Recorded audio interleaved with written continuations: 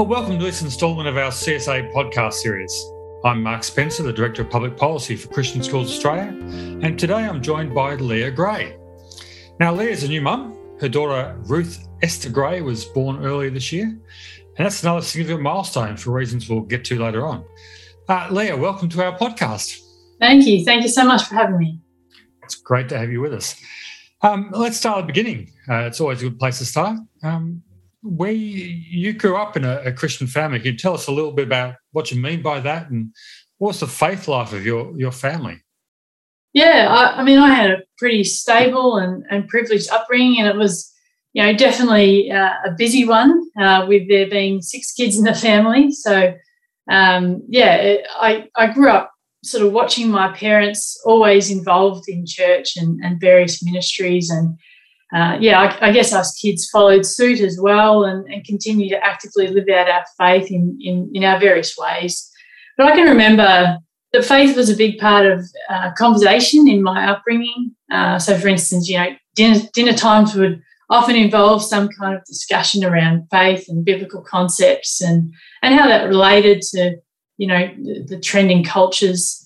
And I guess the older we got, the more robust these discussions became as we expressed our convictions and opinions. So it was very much a lively house, to say the least, but one very much centred around following Christ. Fantastic. But you've said, from what I've heard, that growing up you never really felt you fitted the traditional stereotypes for a girl. I believe you wanted to have your hair cut like grandpa and do more of the things that boys usually do. Yeah, I hated having long hair. I always wanted to pin it back, and so the obvious conclusion for me was to cut it off like Grandpa, who was, obviously bald. But I kind of laugh about it now, but it was a genuine question at the time that I would ask my mum. I seem to gravitate to the activities that boys typically would do. I loved any sport that I could get my hands on. I love to do things like mow the lawn and, drive Dad's tractor, etc. And I'm a pretty hands-on person, so I love to fix things, and I grew a real love for woodwork. I used to spend hours, in my dad's work shed using his tools to build things and all that. And honestly, all these activities are still very much my hobbies today. I did feel rather different from that sort of stereotypical, girly girl. And in some settings I would invariably feel as though, there were eyes watching me, I guess, as people noticed that I was, I wasn't quite like the other girls who dressed in their pretty clothes and usually stayed indoors to play. I was always outside, with the other boys, and I had no concerns at all about how I looked or dressed. Heading into puberty, I became, a little more self-conscious and this growing distinction started to play on my mind, a little more. So, it was. I did feel a little bit different. So you were going on in church this time. How did you connect there? Yeah, I was. I don't remember a time in my life not doing church. I really loved church, and it was a great place to make new friends. And I owned my faith from an early age. I was really impacted by God's word, and we were exposed to some really good, solid biblical teaching, which was just valuable growing up. And we were pretty involved in music and youth group and other things. So overall, I had pretty positive memories of church. When I was young, my Sunday mornings would typically involve having an argument with my mum about what I would wear to church, Most times I would agree to wear a dress, but it was on the condition that I could take some shorts and a T-shirt, and, once the service was over, I'd be outside playing whatever the going sport was. But, I still connected with the girls and mixed in their circles at times. But, like I've said, I felt different, and sometimes, comments were made that made me feel a little bit uncomfortable. But that was my experience in other areas of life as well, not just church. And I would say that that's actually not an uncommon experience for any kid growing up with whatever insecurity they're dealing with. But, I connected pretty well in church, never felt ostracised or anything. So this was, without wanting to date you too much, this was pre-social media, pre-puberty blockers and all that. Have you ever wondered, now looking back, how things might have been different if you've been in that era. Yeah, absolutely. Looking through the lens of certain ideological perspectives today, you could easily say that I was showing all the signs of gender dysphoria. This was never a thing, as you say, when I was growing up, and I just considered this to be a relatively normal part of growing up and discovering who I was. I remember praying that if God could just make me a boy overnight, that would just make my life a whole lot easier.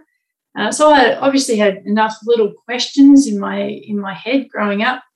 And in today's culture, kids have curriculum material, media, social media, TV shows, even teachers and psychologists who may be telling them that maybe they need to align their body according to how they feel. So, the fact that these days kids can have that sort of real instant access, on the internet, even within 5 minutes, they can be on a forum or be talking to a trans activist who's convincing them that they're, a trans kid and encouraging them down certain pathways.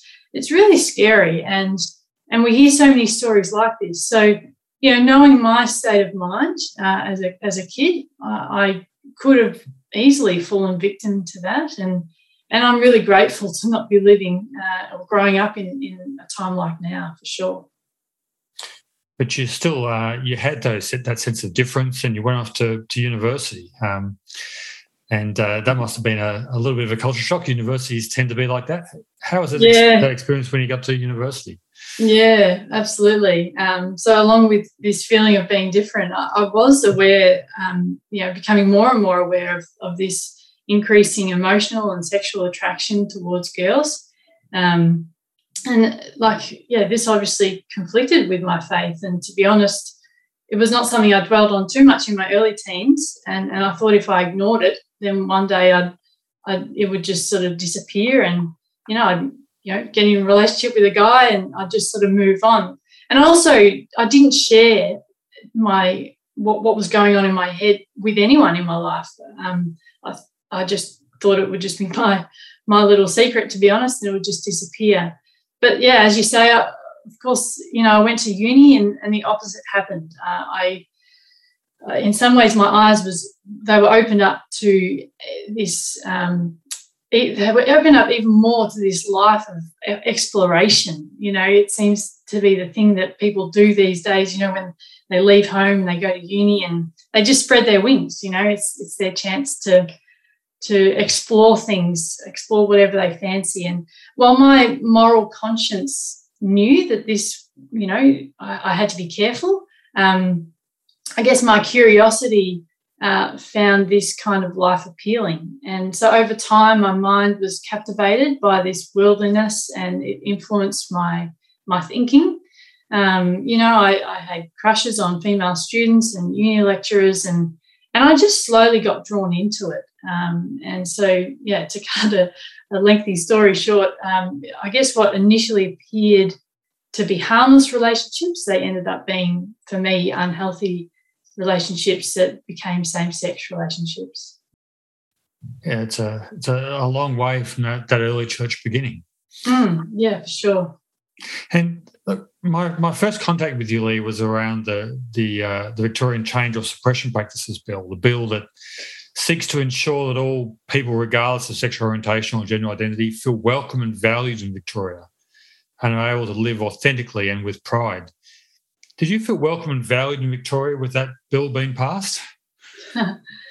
Well, according to this bill, the therapy that I sought after is now illegal and unavailable. The prayer that people prayed with me is now illegal. My choice to live out my faith and sexuality is now sneered at. The people that I spoke to in order to receive support and encouragement, they now risk fines and jail time if they continue to do that kind of support. And my story of freedom and change is now disregarded, it's ignored and even shunned. I mean, the common emoji that people use to respond to my story is the vomit emoji. That's the harmless stuff. So, in terms of this bill and the intent of this bill, it doesn't really extend an invitation for people like me, and it certainly doesn't provide an expectation that we'll be celebrated as many others are if we were to authentically share our stories of freedom. And it's really interesting, on the day that this bill was passed through the Senate, during this parliamentary debate, one particular politician was asked how this bill would affect those who consensually sought therapy in regards to unwanted same-sex attraction or gender confusion. And her response has stuck with me. She replied saying that such people, so people like me, were simply brainwashed and delusional. So ironically, had these comments been directed towards those who identify as LGBT, such statements would have been claimed as hate speech and bigotry. And while we can all acknowledge that, members of the LGBT communities have not always been treated fairly and justly, it seems that in their efforts to turn the tables on that, they have literally put people like me back in exactly the same basket they came from. And so this idea of inclusivity and living authentically with pride seems to only apply if you fit in with their identity narrative. And so, this can seem all pretty demoralising and to some extent dehumanising for people like me. But, there's a real point of difference in my heart and for those people who share similar stories to mine. And that point of difference is Jesus Christ. And, it really is through him that we get our value, not through society or the government or the media. In fact, that is actually how many of us have come to this place of healing and restoration, because we have realised that our value and our identity comes from Jesus alone and not from anyone in society. So, even if we don't feel valued under this bill, we have a personal saviour that trumps all of that. And that's been the remarkable story of your life, is that story of redemption and God creating a new way, and your marriage. You've just had your beautiful little daughter. It's a very different world to the world that this bill would really say you should be in. Absolutely, yeah. And during the course of the discussion around the bill, you were actively trying to work and share your story and share your perspective. Were you listened to by politicians? Were you listened to by the media? Look, we spoke with over 10 politicians, I think, from various parties, which is not an amazing amount, but we were, grateful for those who did respond and were willing to hear our stories. Their responses were very mixed. Most politicians were polite and respectful. They appreciated hearing our concerns, and some were supposedly impacted by our stories. When it came to Parliament, the debate in Parliament, you sort of got to know their true colours, and not many of them were sort of, in fact, as impacted by our stories as they led us to believe. A couple of MPs mentioned our stories and attempted to speak for us, but, they nearly all voted still in favour of the bill. The select few who didn't vote in favour of the bill, they fought valiantly. They were amazing, and they copped an awful amount of abuse for their stance. But on the whole, many simply didn't want our voices to be amplified, and, that was quite clear. In terms of the media, I had a few requests by various, mainstream media. But, as soon as I hear the details of my story, I'm very quickly sort of moved on and ignored. We had a peaceful march in the CBD and had speeches on the steps of Parliament. And I think it was the ABC who wanted to interview me after my speech. And so I waited around for them. But, of course, I was told that they made a hasty exit after hearing my speech. And this is not too much of an uncommon story with, ABC Talkback Radio were the same. They weren't too keen on hearing too much of my story. I think I got 15 seconds into my little spiel about where I'd come from, and they very quickly shut me down. And just another really quick story. Just recently, one prominent journalist insisted that I contribute to his written piece because apparently my story is important to share on this topic. And, he sounded all very positive, and he wanted to know as much detail as possible about what my therapy consisted of. And so I told him exactly what happened. There was talk therapy involved. I had support from friends and family and informal conversation, etc. And he thanked me for the info, and, he said he'd get back to me on this piece, next week. Well, that, of course, was, a couple of months ago now, and I haven't seen any piece come out of it. So, apparently I don't give them the juicy details that they're wanting to report on. I'm sure if I included any stories of coercion or aversion therapies, then they would have given me ample airtime. But that's not my story. So, yeah. And you talked a little bit about others with you and stories of others. Yours isn't an isolated story, is it? There are others who share a similar story to you. Yeah, absolutely. There are many stories of people who, for various reasons, have walked away from an LGBT identity. And, we wanted to allow these people to give them the opportunity to share their experiences. And so we set up a platform that enabled people to share not only their stories, but also complete a survey that has collated some really relevant and revealing data on some critical aspects that we were exploring. So we were looking at whether people can change their sexual orientation or gender identity, whether such changes were beneficial, whether counselling was used, and whether the change is long-lasting. And so we had 78 people participate, which is remarkable, considering that we really compiled the study in about 6 to 12 months. We didn't have any external funding or big organisations or anything. So 78 people doesn't sound like too many, does it? But the Victorian bill, that was based on research they were quoting extensively, which had 18 people in it, from memory? They didn't have many. I think they've produced another one with, again, a very small number. And so your survey is actually much bigger than the one that the government relied upon for their bill. Yeah, absolutely.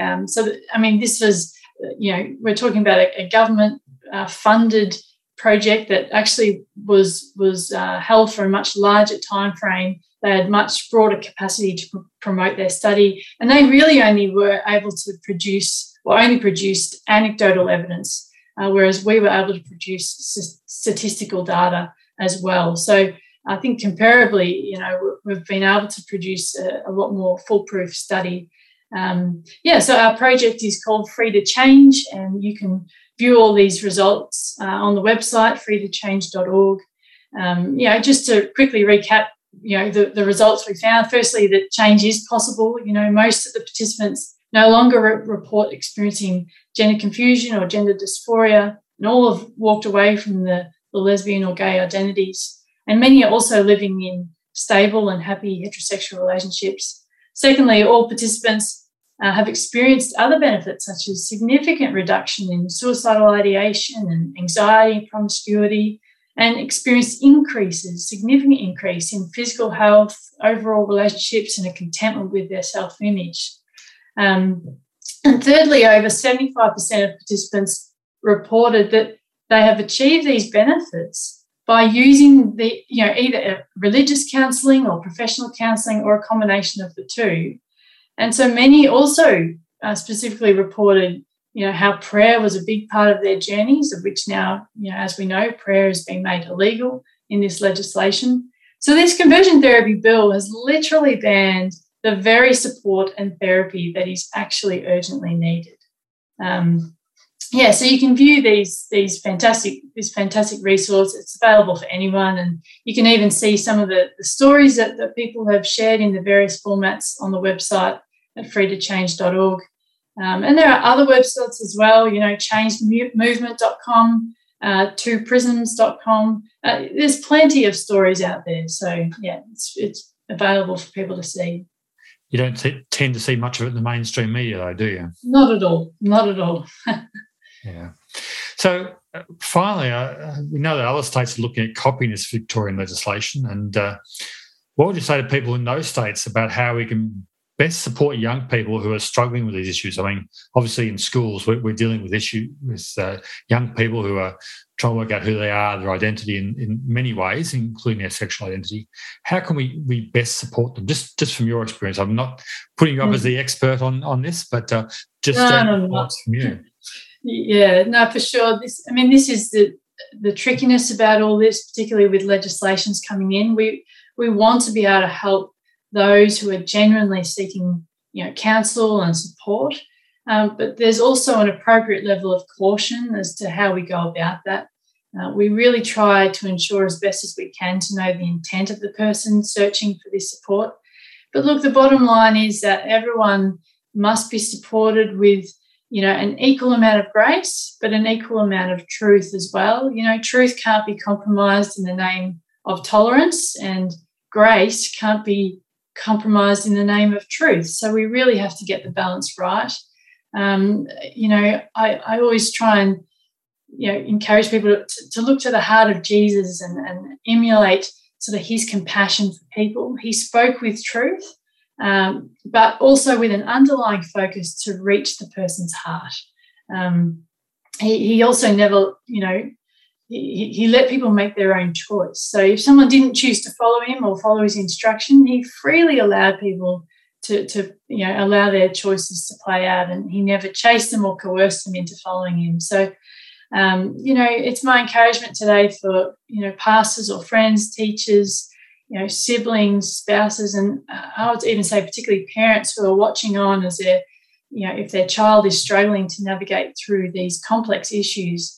My encouragement is to love them, speak truth to them, but speak about God's unconditional grace to us all, pray for them, but then allow them the freedom that God allows with all of us to choose our path. And, in God's sovereignty and in his mercy, it's actually for his glory, and that through our redemptive stories, his glory is revealed. So, may we hold on to that.